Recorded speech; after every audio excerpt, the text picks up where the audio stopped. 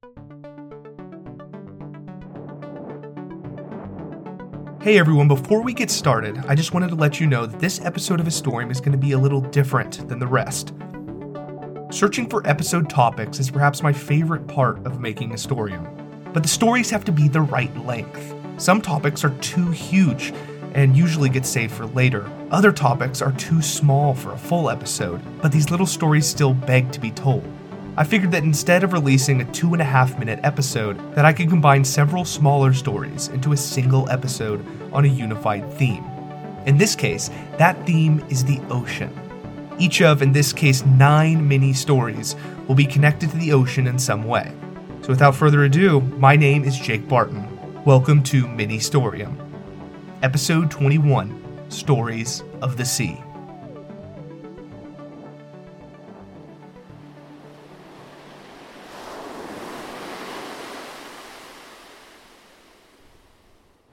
I really don't know why it is that all of us are so committed to the sea, except I think it's because, in addition to the fact that the sea changes, and the light changes, and ships change, it's because we all came from the sea.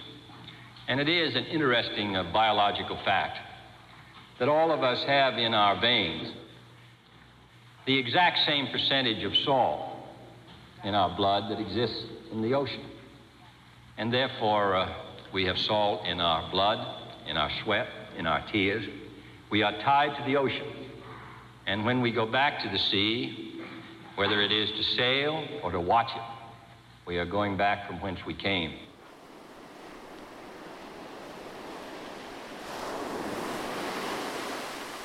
Mini-story number 1, Message in a Bottle.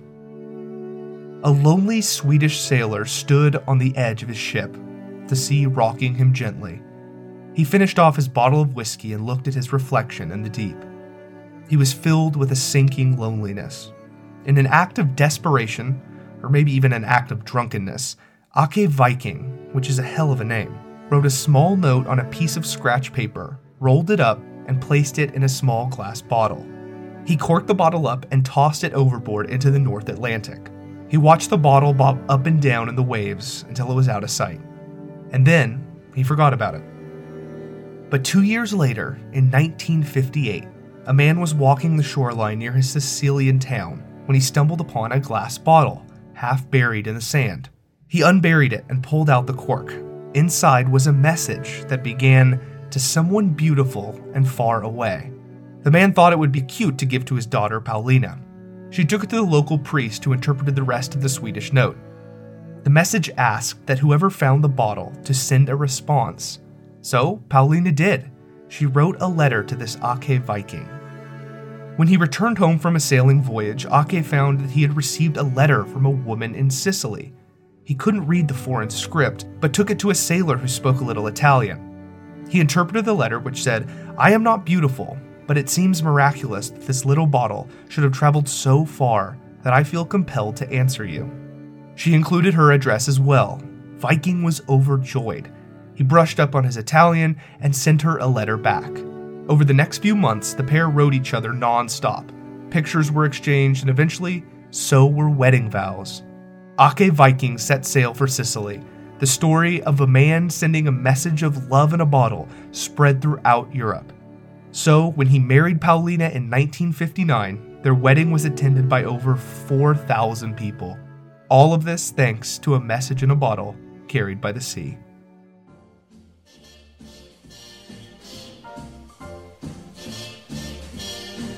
Somewhere beyond the sea, somewhere waiting for me, my lover stands on golden sands and watches the ships that go sail.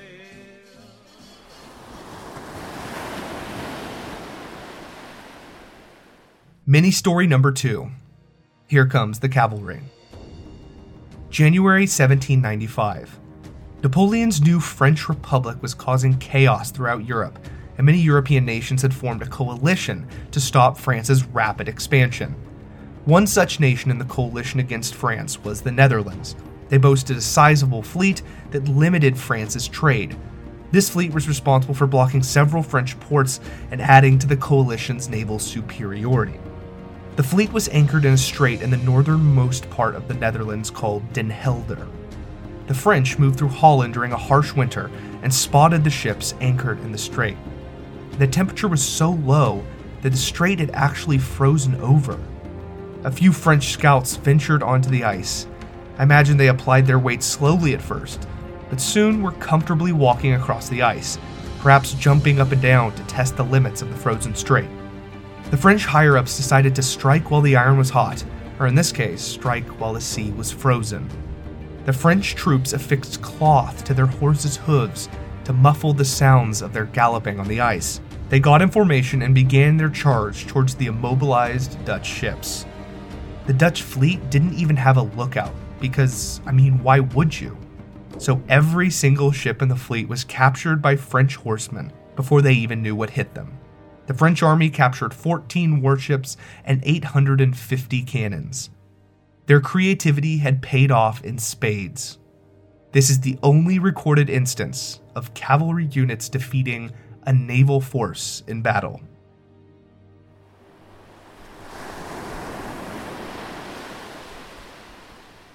Mini-story number 3, the Principality of Sealand. In World War II, Guy Monsell designed a series of towers in the ocean surrounding Great Britain. These platforms were designed to detect Axis sea or air attacks during the Second World War. However, after the war ended, these towers were largely abandoned, as the British government didn't see much use in them anymore. So these military platforms remained vacant for years. But in the 1950s, these platforms were being commandeered by pirate radio stations who wanted to fight against the oppressive radio regulations on the English mainland. They played all the songs that the British youth begged for, and they were wildly successful. Since these military platforms were beyond the 3-mile territorial waters of the British government, they were technically exempt from British laws. On September 2, 1967, an ex-Army major named Paddy Roy Bates arrived at Ruff's Tower, one of these Army platforms off the eastern coast of England. In the process, he expelled a rival pirate radio station. He began setting up his own pirate radio station when he asked his lawyer about British jurisdiction. He asked a simple but profound question. Could we declare independence from Great Britain? His lawyer pored over thousands upon thousands of laws, both national and international. When he finished, he concluded that making their own country was absolutely within the realm of possibility. Later in 1967, Paddy Roy Bates officially declared the old offshore military platform as the independent country called the Principality of Sealand.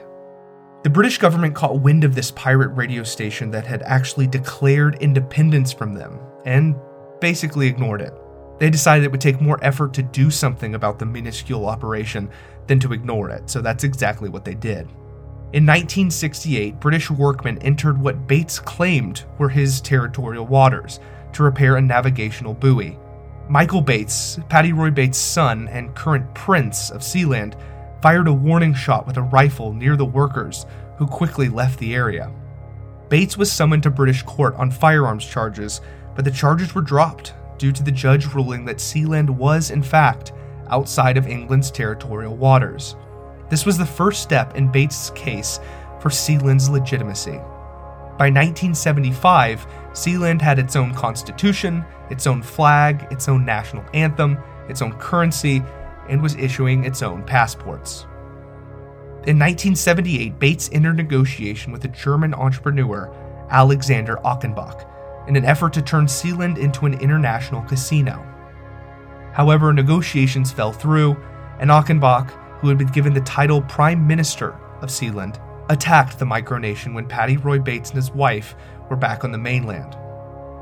Achenbach arrived with 12 men on jet skis and helicopters and took Michael, the Prince of Sealand, hostage. However, Michael escaped and eventually retook Sealand with the help of several helicopters of his own, borrowed from the English mainland. Achenbach was charged with treason against the Crown of Sealand. He was held hostage on the platform until Germany sent a diplomat from its London embassy to Sealand in order to negotiate Achenbach's release. Achenbach was eventually freed and returned to Germany, but insists to this day that he is in fact the true heir to the Sealand throne. Bates, on the other hand, argued that the presence of a German diplomat negotiating with Sealand further legitimized the fledgling micronation.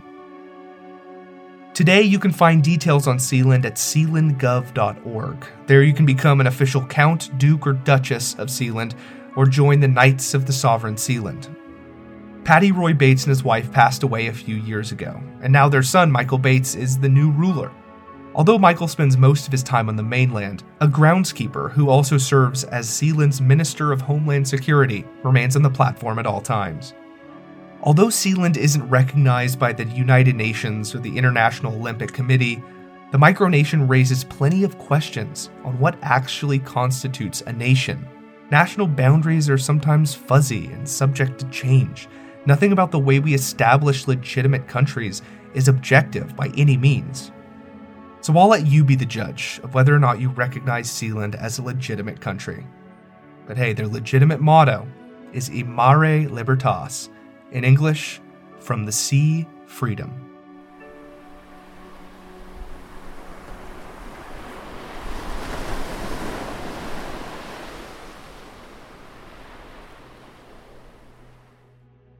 Mini-story number 4.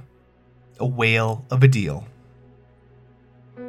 On November 9th, 1970, an 8-ton, 45-foot-long sperm whale carcass washed up onto the shore of the Central Oregon coast near the town of Florence. Soon a crowd of beachgoers gathered around the massive dead behemoth. The dreadful job of whale carcass removal fell to the Oregon Highway Patrol. These officers of Oregon's Highway Division arrived on the scene and had to decide what to do with the enormous whale's corpse. They eventually decided that they would remove it the same way they would a boulder, with dynamite. The thought process was that blowing up the whale would result in many smaller pieces that would make easy pickings for various scavengers.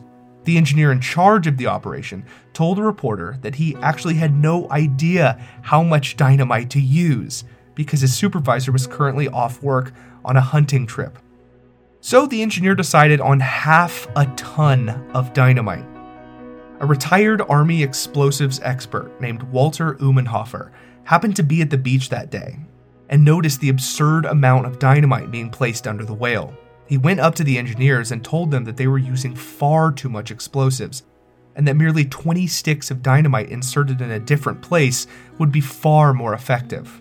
But they did not heed his advice. Onlookers were ushered back to a safe distance, and at 3:45 p.m. on November 12th, the highway engineers detonated the dynamite under the whale carcass.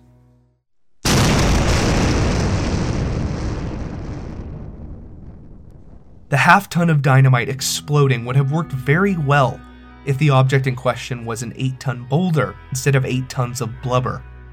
Some of the whale was immediately disintegrated, but most of the whale was blown into large chunks and flung onto the town's beachfront. Large pieces of blubber slammed into storefronts and sent terrified onlookers fleeing. Thousands of pounds of whale in various shapes and sizes descended upon the quiet Oregon town.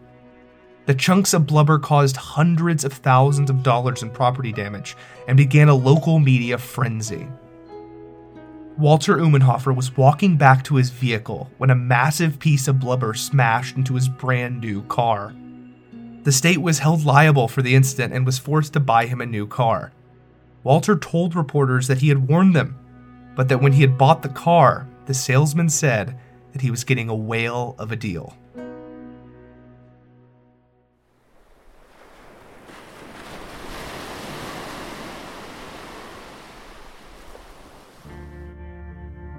Mini-story number 5.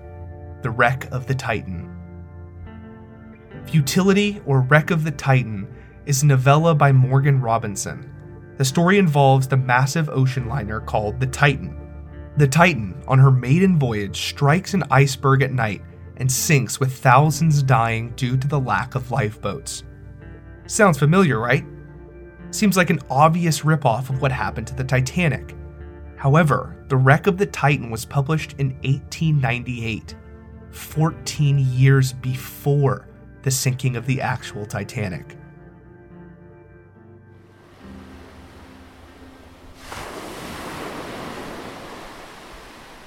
Mini-story number 6, Steering Towards Freedom. Robert Smalls was born a slave on Beaufort Island in 1839, part of a third generation of native-born slaves in the United States.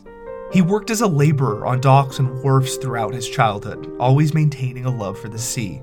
He eventually became a rigger, then a sailmaker, and eventually a wheelman, which is what they call a ship's pilot when they aren't white.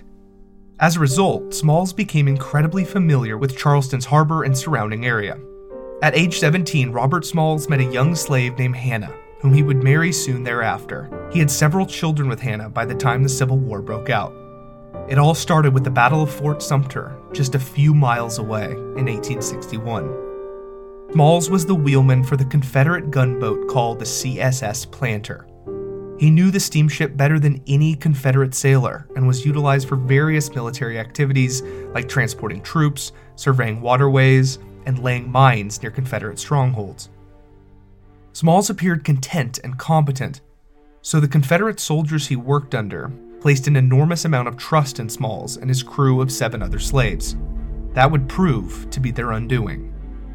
On the night of May 11, 1862, the Confederate crew of the Planter went ashore to spend the night at bars or brothels or wherever the night took them. They left the Planter in the hands of Robert Smalls, which at this point was routine. For Smalls, everything was going according to plan. Robert broke into the captain's quarters and dressed in the captain's uniform and the captain's hat. They stoked the steam engine and stocked the ship with supplies. The all-slave crew of the CSS Planter raised the Confederate flag and took off into the night. They stopped briefly at a dock to pick up the slaves' families, including Hannah Smalls and her and Robert's children. Once they were on board, Smalls pointed the Planter towards the open ocean. Only one obstacle stood in their way to freedom: Fort Sumter, sitting in the middle of the bay. The crew could see the Union Navy that had been blockading Charleston from here, but they still had to pass the fort to get to them. Smalls pulled up the collar on the captain's uniform as the sun slowly rose. If the lookouts at Fort Sumter noticed Robert's black skin, then they would be found out and all would be lost. Robert Smalls lowered the captain's hat over his eyes and tried to mimic the captain the best he could. As they passed by Fort Sumter, with all of its cannons ready to obliterate anything out of the ordinary, Robert Smalls gave the signal whistle, and the Planter was cleared to leave the bay. They had escaped to the ocean and left their chains behind. Once they were out of range of Fort Sumter's cannons, the men who were slaves just minutes ago lowered the Confederate flag and raised a white one in its place as they approached the Union naval blockade. The first ship to notice the Planter was the USS Onward, which immediately prepared to fire upon this Confederate vessel coming straight towards them. The captain was moments from ordering the Onward to fire upon the ship when a crewman noticed the white flag. The captain ordered his men to stand down.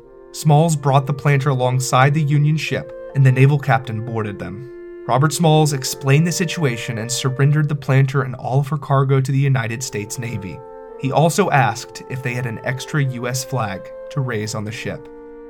It turns out that the Planter was not the only gift Robert Smalls had given the Union. He also handed over the Confederate code book, which had all the secret codes used throughout the Confederate Navy. But perhaps the most important gift that Robert Smalls presented to the Union was himself. Robert's extensive knowledge of the Charleston region proved exceptionally valuable over the course of the war. Using his insider information, the Union won a string of victories along the Confederate coast. At just 23 years old, Smalls became a war hero and a champion for the abolitionists in the North. The U.S. Congress passed a bill awarding Robert Smalls $1,500 for the Planter, which is roughly $50,000 in today's money. Smalls was then sent to D.C. to meet with abolitionist leaders and to even have an audience with Abraham Lincoln. Before he left, Admiral Samuel DuPont promised Smalls a job with the Navy upon his return. Robert Smalls went and met with Lincoln and helped convince the president to permit blacks to serve in the Union Army. In the next few weeks, over 5,000 African Americans signed up to fight in the newly formed South Carolina Colored Regiment.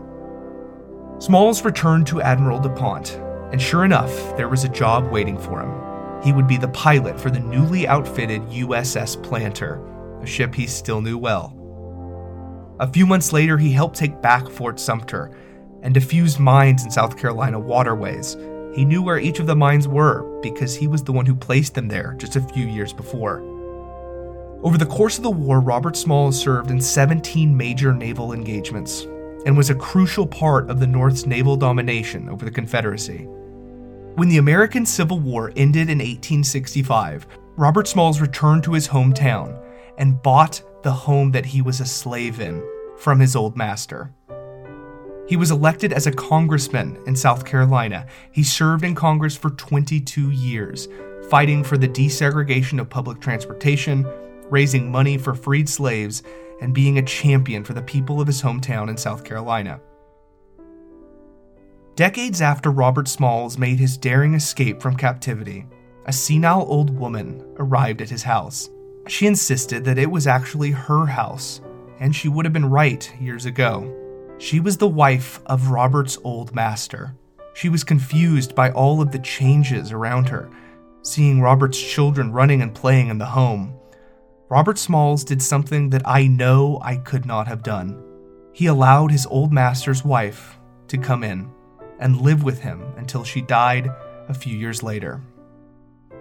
Robert Smalls was a hero through and through. He eventually died in 1915 at the ripe old age of 75. He's buried in the plot of Tabernacle Baptist Church. The monument near his tombstone has an inscription that reads, "My race needs no special defense, for the past history of them in this country proves them to be the equal of any people anywhere. All they need is an equal chance in the battle of life." With all this talk of Civil War monuments, I'll tell you this: we need more monuments to Robert Smalls.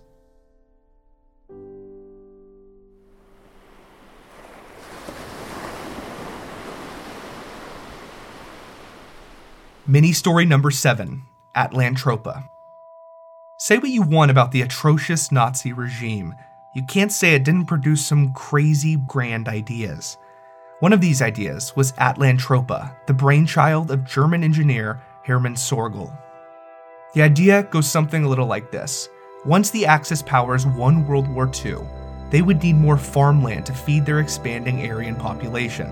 The solution involved a simple fix: draining the Mediterranean Sea. Now hold on, hear me out. The first step to draining the Mediterranean would be to create a gargantuan hydroelectric dam at the Strait of Gibraltar. According to Sorgel, this alone would lower the sea level by around 700 feet. Another dam across the Dardanelles to hold back the Black Sea, and another on the Congo River that would fill up the Chad megabasin and would immediately irrigate the Sahara Desert. And lastly, an expansion of the Suez Canal to maintain a connection to the Red Sea. Sorgel did admit that all of the phases of Atlantropa would take around a century to be fully complete, but it would open up millions of fertile square miles for future farming. Additionally, the massive hydroelectric dams would provide enormous amounts of electricity for new Atlantropa colonists. Sorgel pitched his idea for Atlantropa to basically anyone who would listen. Critics mentioned that the whole project would be an incredibly expensive ordeal, and that entire coastal communities would be economically disrupted as their source of income sunk lower and farther away from them. Proponents mostly said, sure, but can we win the war first? When the Axis powers did not, in fact, win the Second World War, Sorgel was devastated, but he continued to push his vision of Atlantropa until his death in 1952. While Atlantropa never became a reality, it lived on in science fiction. In Gene Roddenberry's Star Trek series, the Strait of Gibraltar has been dammed to provide more land for Earth's massive population. Also, in Philip K. Dick's Man in the High Castle, Atlantropa is under construction after the Axis powers won World War II. Atlantropa is a perfect example of humanity's desire to manipulate their surroundings to create their version of a better world. Atlantropa may not have become a reality, but it's not for lack of vision.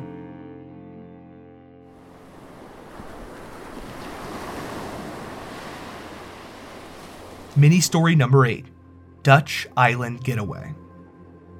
The Battle of the Java Sea did not go as planned. A combined British, Australian, and Dutch naval force was devastated by the Imperial Japanese Navy. Now only one ship remained.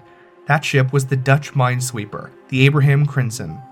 The crew of the Crimson now found themselves in a cove squarely in Japanese territory. The only way they were getting out of this would be if they could make it to Allied Australia. But Japanese bombers were flying overhead nearly constantly. If they were spotted, the entire crew would be captured or killed. What they needed was an idea. Imagine a crew of around 40 Dutch sailors gathered below decks trying to think of a way out of their difficult situation. The captain must have been open to suggestions because some creative sailor pitched an idea that would make less desperate men scoff. But it was an idea so crazy, it just might work. He suggested that they turn the ship into an island. The crew quickly went ashore and began frantically cutting down trees and collecting jungle foliage. They brought what they collected back to the ship and began placing all of it as camouflage. Over a few hours, the crew created an artificial canopy for the entire vessel. Additionally, some crew members applied brown paint to the sharp edges of the ship to make those parts appear as sharp rocks or cliff faces. By the time they had finished, the ship looked almost identical to the shore. The island illusion would be ruined if a Japanese plane spotted it moving, so the ship would sail only at night and remain anchored in the daytime, while also staying very close to the shore. Slowly but surely, the Abraham Crimson made its way south towards their Australian allies. The crew could hear the Japanese planes flying overhead, but all the crew could do was wait and pray that the camouflage worked. In the end, it did, and the Dutch ship turned tropical island arrived in an Australian port with quite a story to tell.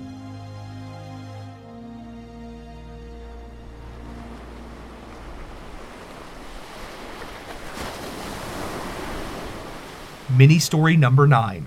To Save My Soul. Nowadays, you can look at a GPS to locate your exact location within a few feet on any point of the globe.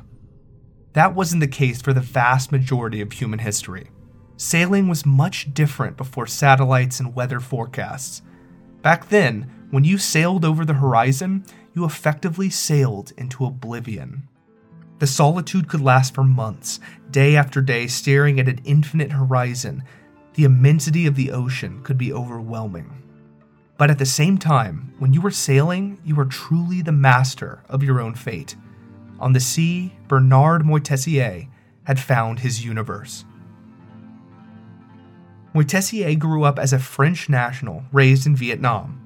He felt called to the sea from an early age, and in his 20s bought a rundown sailboat in an attempt to sail to France by himself. Bernard proved to be a capable sailor, at one point having to dive under the hull of his ship to repair a gash on its side. Eventually, though, a monsoon swept him into a reef on the Diego Garcia Atoll in the middle of the Indian Ocean. He worked there for 3 years, saving enough money and collecting enough parts so that he could build another sailboat. When he built his new vessel, he continued to solo sail throughout the Indian and Pacific Oceans until his boat shipwrecked again. Knowing he would need to have a worthy boat if he wanted to continue his love of sailing, Moitessier found work on a cargo ship that eventually ended up in France. He wrote a book about his sailing experiences and proved to be a fairly talented writer. His book, The Vagabond of the South Seas, was a marginal success, and it earned him enough money to buy a beautiful 39-foot vessel that he named Joshua, in honor of Joshua Slocum, the first person to sail solo around the world. While in France, he married an old family friend, and they had 3 children together. In 1963, he and his wife left their 3 children in boarding school and began a long-term voyage together. First to Casablanca, then Trinidad, then through the Panama Canal, then the Galapagos, eventually ending up in Tahiti. They realized they had been gone for quite some time, so they decided to head home, but not through the Indian Ocean and then the Suez Canal like they had planned. Instead, they rounded the dangerous Cape Horn of South America and eventually made it back to France through the Atlantic. Without realizing it, the couple had completed the longest non-stop yacht voyage in history. over 14,000 miles in just 126 days. With their accidental world record, the Moitessiers became famous overnight. Over the next few years, Bernard would often disappear to go sailing, saying he was called back to the sea. He is quoted as saying, "You do not ask a tame seagull why it needs to disappear from time to time towards the open sea. It goes, and that is all." It was in 1968 that the British newspaper, the Sunday Times, announced that it would be holding a non-stop solo round-the-world yacht race called the Golden Globe, which offered a substantial grand prize to whoever finished first. Bernard Moitessier was a huge opponent of the commercialization of sailing, but reluctantly decided to throw his hat in the ring, along with 8 other hopefuls, several of them having little to no experience sailing. 2 of the immediate favorites were Robin Knox Johnston and Bernard Moitessier. The 2 could not be any more different. Robin was hard-nosed and by the books, turning sailing into a meticulous science, while Bernard was far more laid-back and spiritual, who many would consider a hippie. That pair led the pack through the first stretch of the race, and eventually other contestants began dropping like flies. Of the 9 initial sailors, 4 didn't make it out of the Atlantic. Of the remaining 5, 1 quit after rounding South Africa's Cape of Good Hope, another sunk in the middle of the Indian Ocean, and another, a man by the name of Donald Crowhurst, simply anchored in the Atlantic and gave false reports of where he was at to try and fake a round-the-world voyage. Crowhurst showed signs of mental illness, and evidence found after the race revealed an apparent suicide, but his body was never found. Moitessier and Knox Johnston sailed on, with Moitessier maintaining a healthy lead. At this point, Bernard had been on the water for nearly 8 full months and was now experiencing severe depression and mood swings. He began doing yoga for long periods of time and found that it rejuvenated him. By May of 1969, Moitessier was almost guaranteed victory. Other ships began spotting the pair of solo sailors and giving updates to the Sunday Times. Bernard had the trophy in the bag.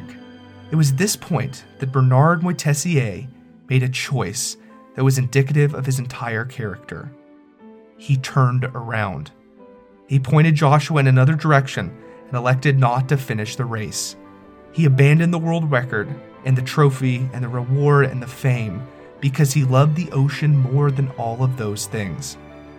His decision may not make sense to us, but it doesn't have to. Robin Knox Johnston won the Golden Globe race because, well, he was the only one to finish. Meanwhile, Moitessier sailed for another 3 months, eventually ending up in Tahiti, where he set another world record for the longest yacht voyage of 37,000 non-stop nautical miles. But based on what we know of the man, I doubt he cared. Moitessier continued to sail throughout the rest of his life, while also writing another book about his adventures and his decision not to finish the Golden Globe race. The book was titled The Long Way. In his later life, Bernard became an outspoken environmental activist and was a harsh opponent of nuclear tests in the world's oceans. He died in 1994 and was buried in France. Nowadays, young men and young women will come to his grave to place slingshots and toy sailboats near his tombstone, forming an informal shrine to adventure and rebellion. Back in 1969, when Bernard made his decision to abandon the race, a reporter for the London Times was on a ship following nearby when he pulled alongside Moitessier and yelled a question to him, asking why he was turning around. Bernard shot a message from his slingshot to the young reporter. Replying to the reporter's question of why he was abandoning the race that he was for sure going to win, it read, "Because I am happy at sea, and perhaps to save my soul." The reporter looked up to see Bernard Moitessier sailing towards the horizon.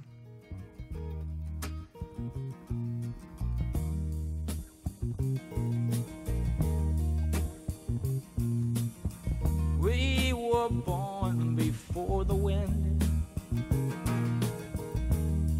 also younger than the sun. Yeah, the bonnie boat was one as we sail into the mystic.